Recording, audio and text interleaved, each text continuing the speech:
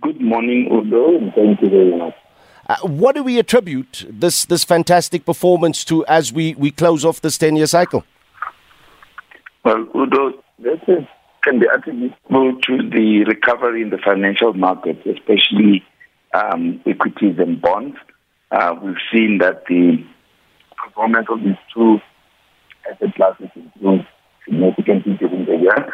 We had an increase in our listed equities portfolio of 44% compared to the prior year, as well as an increase in the bond portfolio of 19% in comparison to the previous year. So those two asset classes performed significantly well for us. Musa, I'm going to ask you because your line is coming and going. Are we with you on a landline or a cell line? Are you able to move about a bit? Yes, can you hear me now? Slightly better. You spoke about the performance and what we've attributed it to. Perhaps just to pick up on that, what does it mean to pensioners whose money has been entrusted with the fund? What sort of growth have they now seen if they've been invested for that full period? Well, over a 10-year period, it means a growth of 8.9% over the 10-year period. In the 1-year period, we've seen 33% of returns on investment, which means that the fund is doing well. It's able to sustain the payment of benefits in the short term as well as the long term.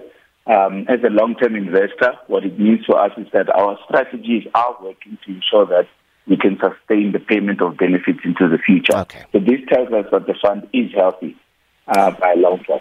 One more question, because one of the entities keeping a very close eye on all of this, Musa, and you will know this, is our national government. Dr. Josienso Ramakgopa has been on this platform almost licking his lips at the prospect of accessing the funds at GPF for our massive infrastructure builds.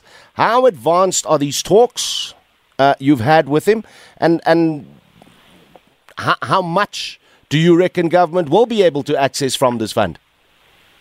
Well, Udo, let me start by stating that we are not having any talks with national government on infrastructure as such.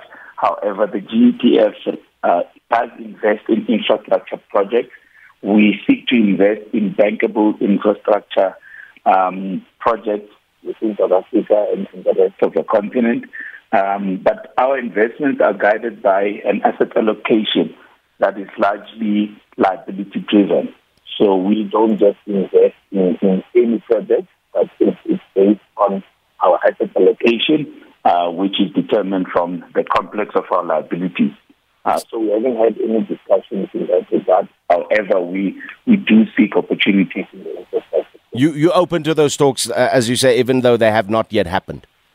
In line with the mandate that is given to the PIC on where they should invest and how they should invest. Okay. I got you. We're going to leave it there. Thank you very much for your time, Musa Mabesa, Principal Executive Officer at the Government Employee Pension Fund.